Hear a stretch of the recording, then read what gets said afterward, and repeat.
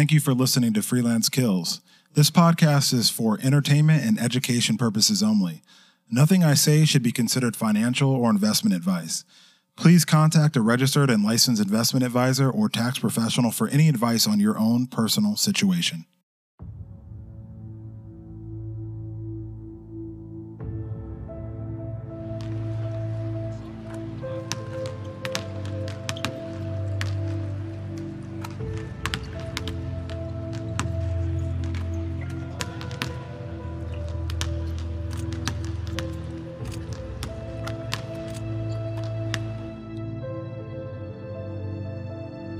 The most beautiful part about any craft is starting at the beginning. That is the most purest form of artistry because you have to learn the building blocks, every little step, all the fundamentals. I mean, that's the most beautiful part to me. You start with, what do you want your game to be?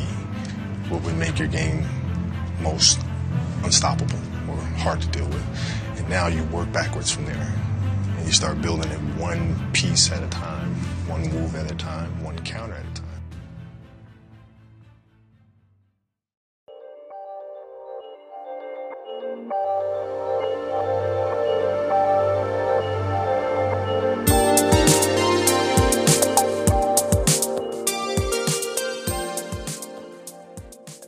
Hello, welcome back. Another Wednesday on Freelance Kills. I'm recording this on August 4th, a Tuesday, but got to prepare it somehow, right? This episode is going to be all about commitment. How do we use commitment as a fulcrum, a piece of leverage that we can apply on the different areas that this podcast cares about? Career, money, personal wellness. How do we establish that commitment in our own lives in order to drive our motivation, change the way that we think, and how to make big changes with small steps. This is going to be a short episode because this is just a good nugget of information, a nugget of wisdom. And so I don't want to talk about it too much. That'd be unnecessary. So enjoy the shorter episode and let's get into it.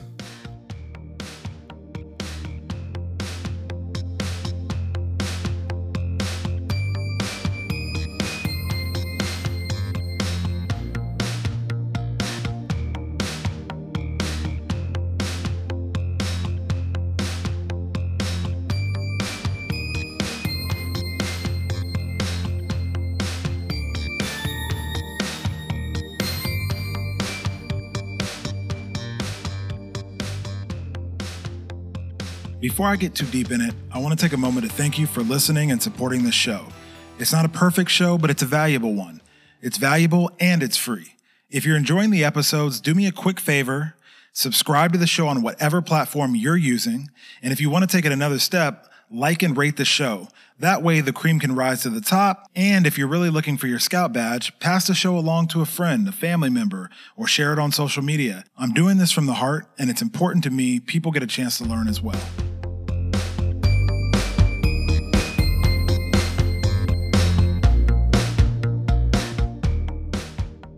I used to look at people, they got up early and went to Barry's boot camp or any other hardcore classes.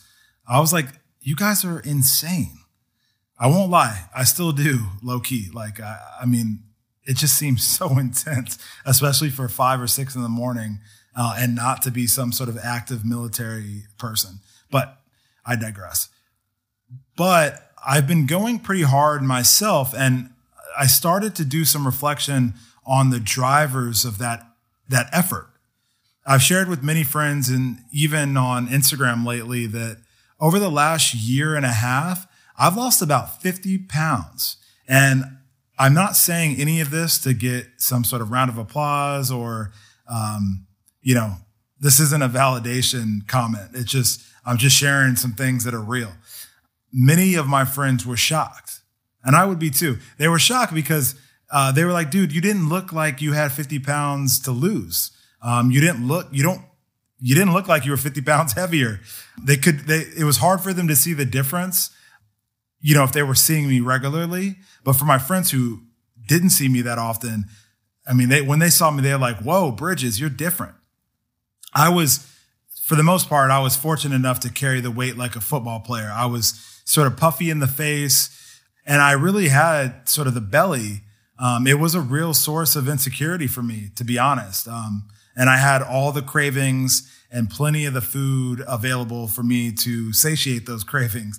So they just didn't see something, because, you know, I wore the weight pretty normal, you know, just looked like a 6-foot dude that looks like he could, run the football a little bit. But it's inevitable these days that people like trading information on diets and self-care routines. I had a couple people ask me what I did to lose the weight. My answer is a simple one. One, I cut out artificial sugar. I haven't had a soft drink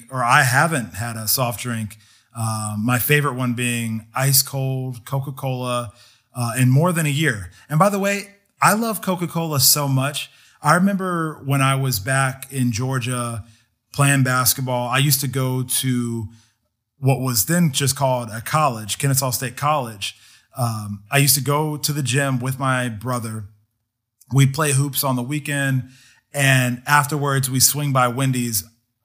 Just to clarify, Wendy's is not my favorite fast food. Their fries are garbage. McDonald's is a favorite, but Wendy's was right across the street from the gym, and it was on the way home. So we would get some Wendy's, and I would order like a junior Whopper with cheese, the fries, and a large Coke.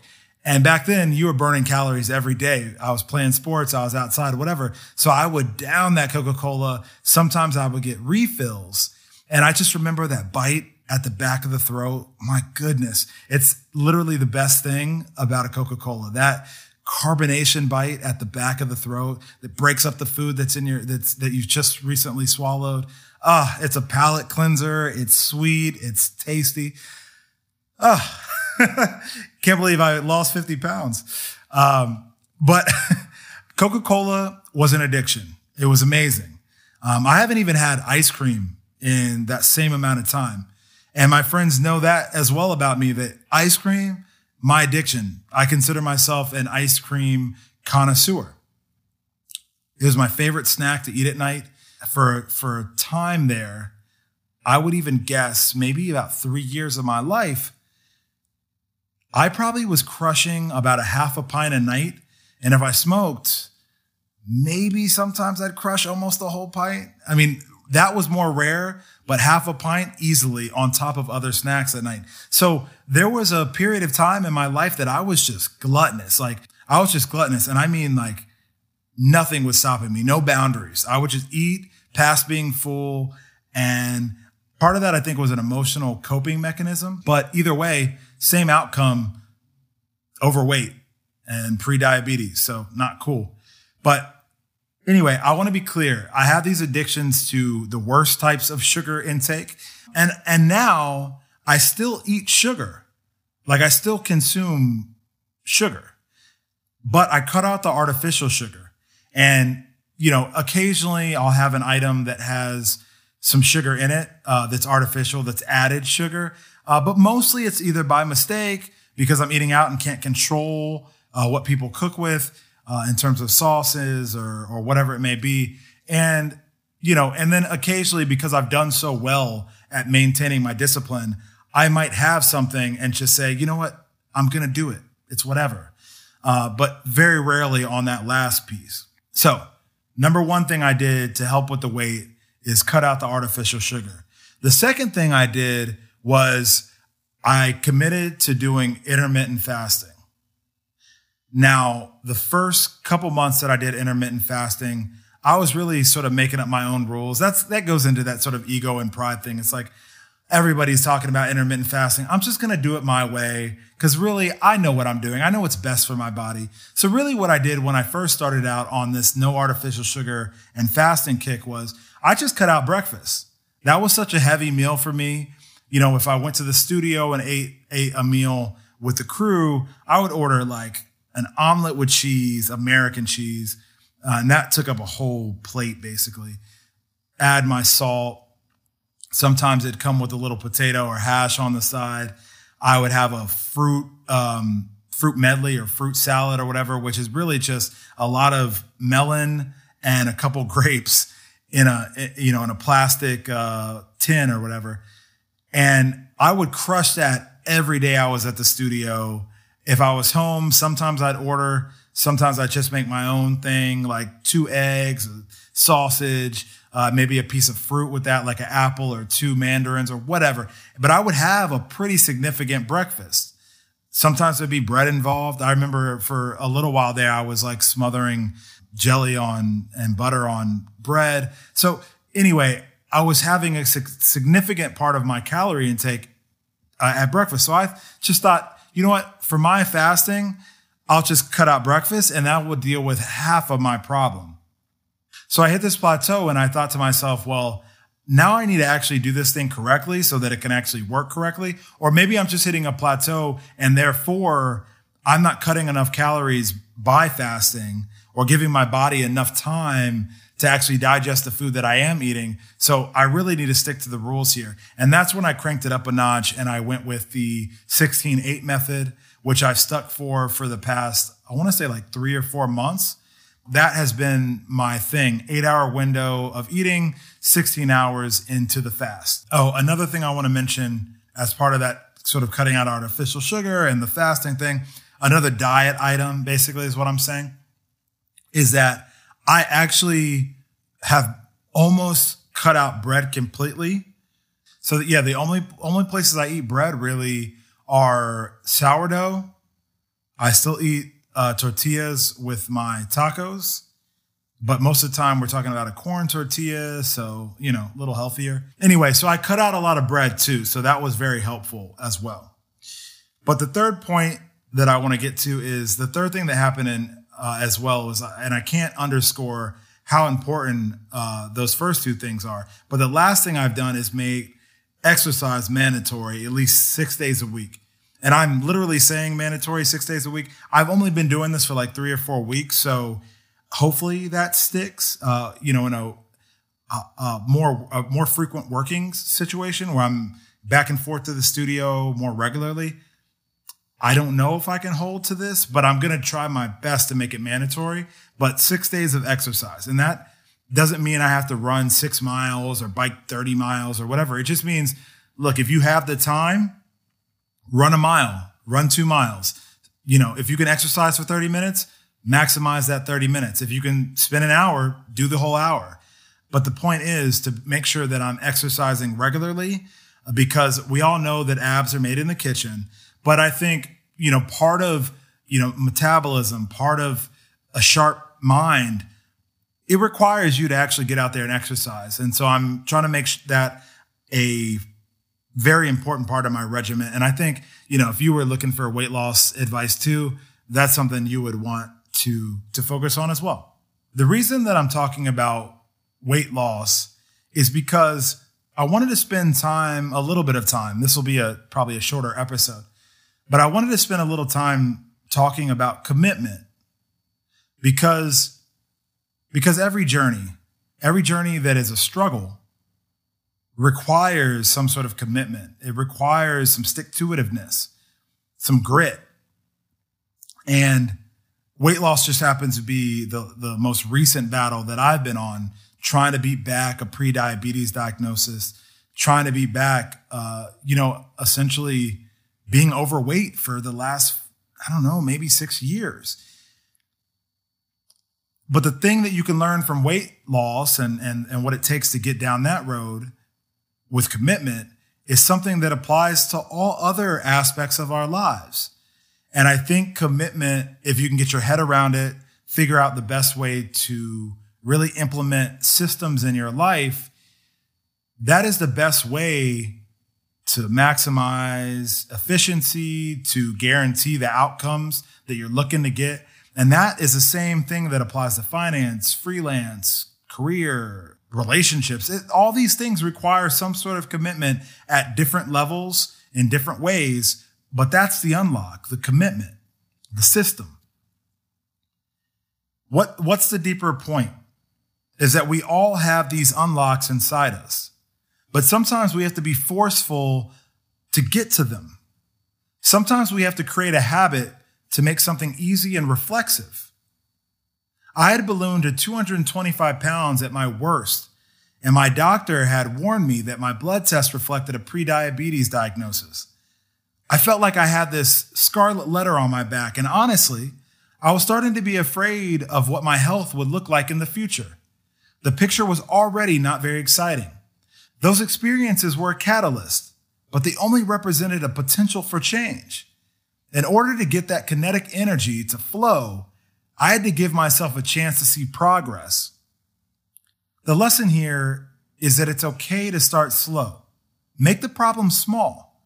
My biggest worry was diabetes, which was related to my diet.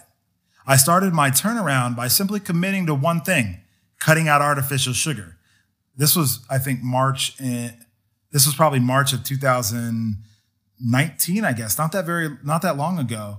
I remember eating my last McDonald's breakfast sandwich on set with Kith at some factory, the Color Factory in New Jersey. And it was on that day that I was like, that's it.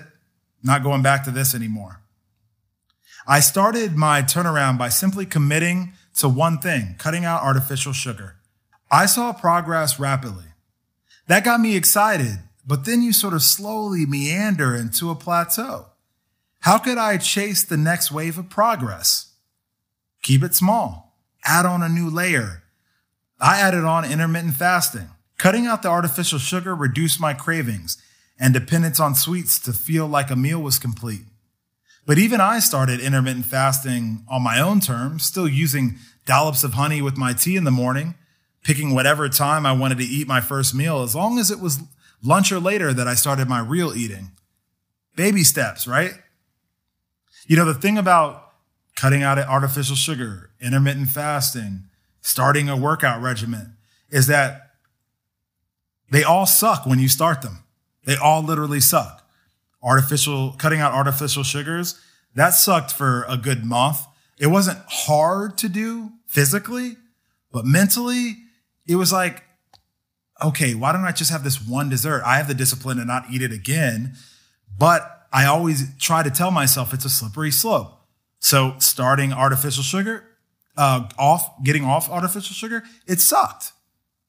Starting intermittent fasting, cutting out breakfast, something I've relied on for 34 years of my life. Whoa, man. And breakfast happens to be a dope meal, one that I have several times substituted into my dinner slot.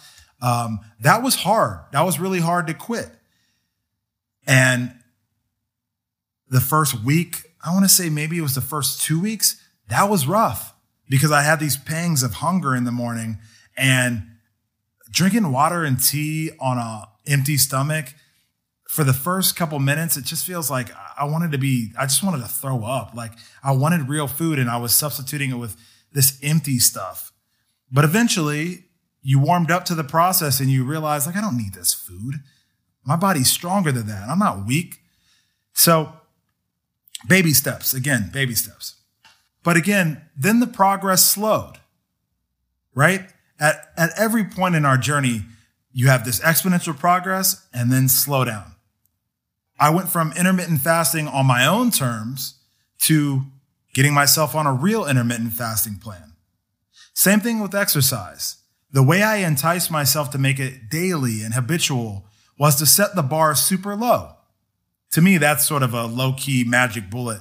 There's a lot of people that try to gun it for the top results, optimal results, the hardest working out of the gate. Nah, not me. I was like, let me just set the bar super low, super low. That way I can commit. I didn't want to mentally commit to running multiple miles a day or having the bike the entire island of Manhattan daily. So I had to compromise. I had to make a compromise with myself. I looked at myself and said, Justin, the bare minimum I want you to do to exercise each day is to just run 1 mile. What's that cost me? 10 minutes tops? That's not really a big deal. 10 minutes.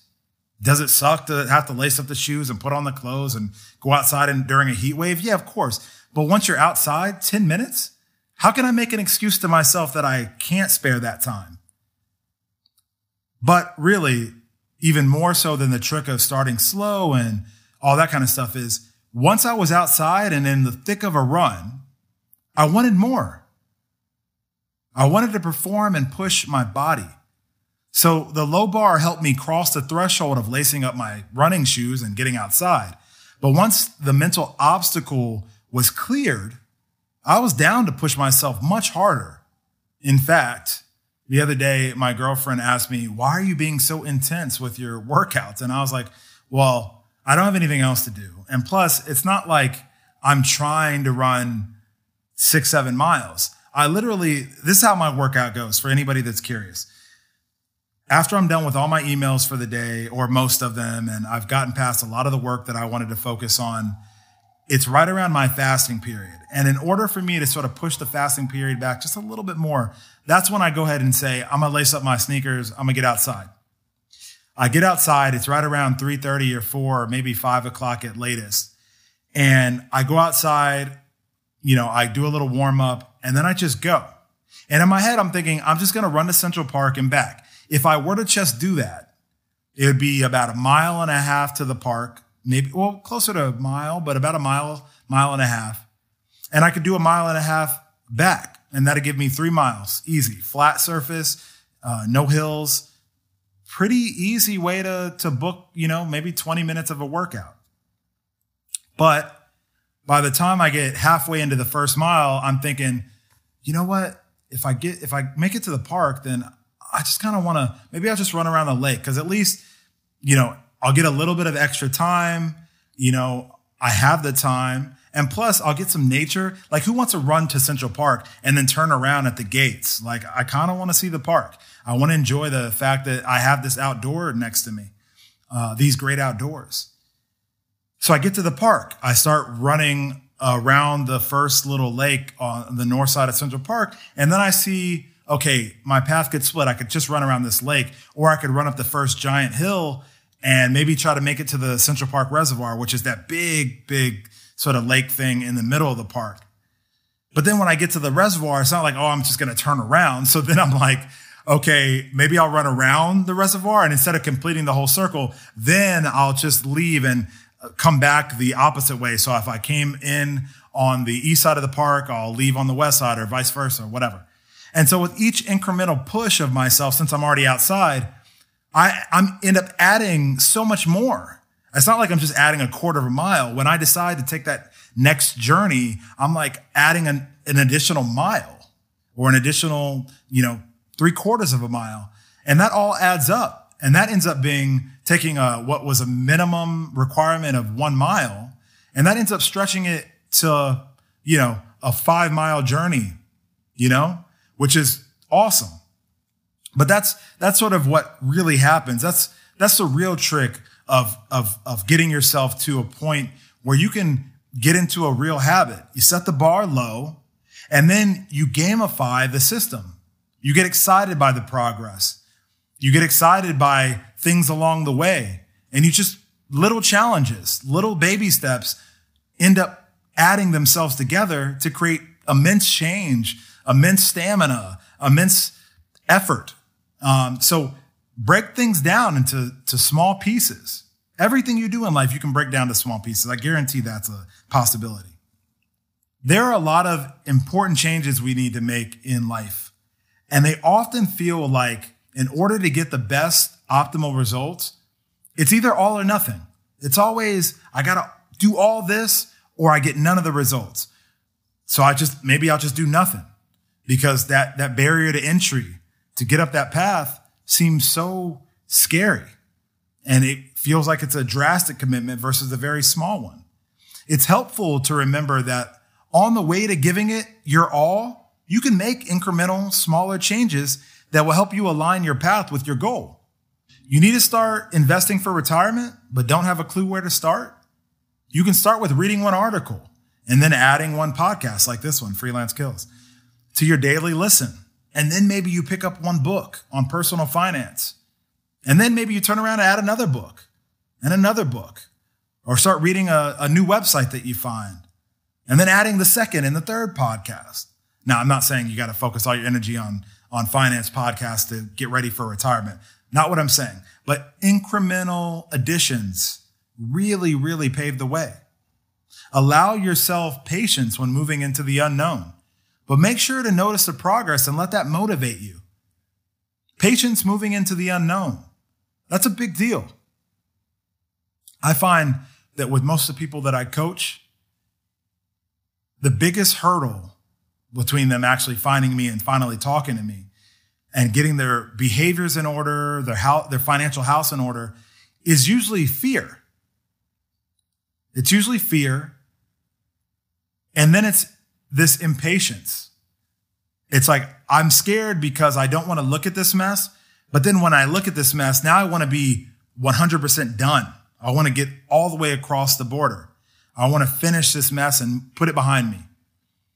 But everything in life, all the growth that we experience, all the changes we have to make, you have to have the patience to understand that they're lifelong commitments, they're lifelong changes, their growth just takes time. Now, with finance and retirement, you don't necessarily have to be tinkering at it every day, every minute. It's not like that. That's not what I'm saying. I'm saying that you have to give yourself the patience to learn. You can't just talk to an expert and then it's done. You can't just read a book and then it's done. You can't just listen to a podcast and then it's done. You have to give yourself that grace and that time. And you got to give yourself that leeway to build your knowledge base, to get comfortable with something before you can make it habitual and routine. So give yourself patience when you're moving into the unknown. Now, that piece about noticing the progress and letting it motivate you. When you save that first $500, that should damn sure motivate you to save the next $500, because 4 digits is always going to feel better than 3. When you pay off that first credit card, let that motivate you to pay off that next credit card or the student loan. When you learn something about how to invest in a stock market or how to open up your Betterment or Vanguard account, that's awesome. Now, how do I purchase my first security to put in my portfolio? Take your time. There's no rush. I mean, as long as it doesn't take you another decade to get yourself on track, then take your time. There's no rush. Another example from a coaching session I had last week with somebody that was looking to set boundaries and understand how to negotiate rates because they felt like they were getting asked for a lot of overages to be completed for free. You know, I said, don't just send out an email to everyone at once. You're nervous about this. You're not necessarily ready for this. So don't try to accomplish the entire goal with one email blast, right? As a metaphor, right? Try having the conversation with one new client or one current client. Just try it with one person that you interface with. See how that goes. See what you can learn from that interaction. And then try it with 1 or 2 more. You don't have to accomplish the goal right away. In fact, it's almost better to do things piecemeal because you get to learn and then improve, learn and then improve. And this lockstep movement towards an eventual outcome to being a better freelancer with boundaries and better rates is something that you have to look forward to, but it's something that you created a very strong foundation, one that you never have to rebuild again. So take your time to get to it so that you set it up correctly, because I know that you definitely don't want to have that pricing conversation with the client more than once. You don't want to have to make a mistake and then have to revisit it 2, 3 times a year or 2 years down the road. So be patient. Take your time. Start small. It's all about incremental change. We don't have to accomplish our goals in a day or even a month. We just need to do the incremental steps to create the glide path to make it reflexive. We want the things that look or seem hard to eventually just be something that we put on autopilot. The only way to do that is to build up our confidence, our knowledge, our experience, and let the progress motivate us until we don't have to think about it anymore. So, what have we learned? We've learned that commitment is a core foundation for what we need in order to push the ball up the court, in order to make real progress in our lives. And sometimes, in order to get to that level of commitment that you need to sustain yourself and to stay in the saddle, you need to make a big problem, a future big goal, a dream, an outcome that you're looking for, you need to make it small. You need to make it really small. Sometimes you need to set the bar, the expectation level, much lower on yourself, because there are things that we just can't change about the way that our brains work. but we can trick the brain into working with us. And so if I want to lose weight, instead of setting the goal at 50 pounds, why don't I start at 5? If I want to make sure I exercise every day, instead of trying to set the maximum distance I want to run in order to guarantee this caloric burn or something, instead, why don't I just say, you know what? A mile is something that doesn't stress me out. Let's start with the mile. If I want to get better about having conversations with clients, instead of trying to talk to all of them and setting a to-do list and then just scratching them each off the list, regardless of how the outcome of the conversation goes, why don't I just pick one client? Make the problem small, make the progress incremental, and set the bar low so that you can get your mind tricked and ready to just tackle that challenge instead of worrying about the burden of what could be a bigger challenge if that's how you went. One thing I want to add here that wasn't in what I just talked about is, how do you make something small? How do you make a problem small? I find that a lot of what we're equipped with in college and school in general is we are taught to pass tests. We aren't necessarily taught how to think. And I talk about this a lot on the podcast, but knowing how to think, learning how to think, that's how you make a problem small. So quick recap. We have setting the bar low on your own personal expectations so that you can blow past them and motivate yourself. We got taking a big problem, making it small, using incremental steps in order to accomplish the bigger goal. And lastly, which I didn't include in this, is if you can follow this simple framework in a small way to start changing the way you think, changing the way that you approach issues, changing the way you approach goals, changing the way you approach future, big dreams or whatever it may be, you are going to be able to build up motivation, confidence. You're going to learn a lot. You're going to accumulate so many different experiences, and all these things, this way of thinking, this way of being, this way of doing, this way of challenging yourself, all these things have application in all the pillars that we care about on Freelance Kills: money, career, wellness. So this is a short episode. Sorry about that. But this was something I was writing and I was like, do I make it longer? No. There's no need to make it longer. The gist of the conversation is here. It's here. It's all wrapped up in this bow. Commitment. Let's break it down. Let's talk about the components of getting the commitment and changing the way we act and behave. So I think this was good. There will be more random Q&A bonus mini episodes dropping. But for now, I hope you can, use this small, short teaching as something you can listen to it on repeat. I think the more you can bake this in, the better off you'll be. But again, thank you for listening to another week of Freelance Kills. Next week, I'm hoping to drop another episode, probably with a guest, but we'll see. I'm kind of toying with a couple things, but hope you have a great week and look forward to chatting with you on social media and everywhere else you can find me. But thanks for listening. At the age of 18, this was my life, right? So you can't possibly become better than me because you're not spending the time on it that I do. That's the only way you get better, is by pushing yourself past exhaustion. Right, now imagine you wake up at 3, you train at 4, you go 4 to 6, come home, breakfast, relax, now you're back at it again, 9 to 11, right? Relax, and now it's done, you're back at it again, 2 to 4, and now you're back at it again, 7 to 9. Look how much more training I have done by simply starting at 4, right? And so now you do that, and as the years go on, the separation that you have with your competitors and your peers just grows larger and larger and larger and larger and larger. And by year 5 or 6, doesn't matter what kind of work they do in the summer, they're never going to catch up.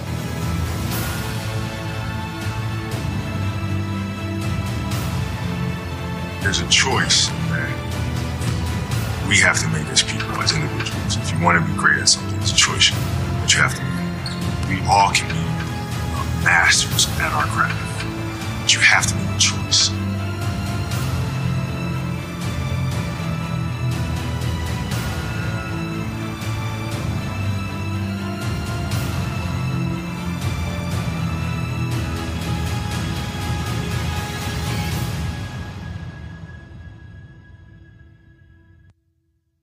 I love what I do. And it's as simple as that. I get so much enjoyment from it.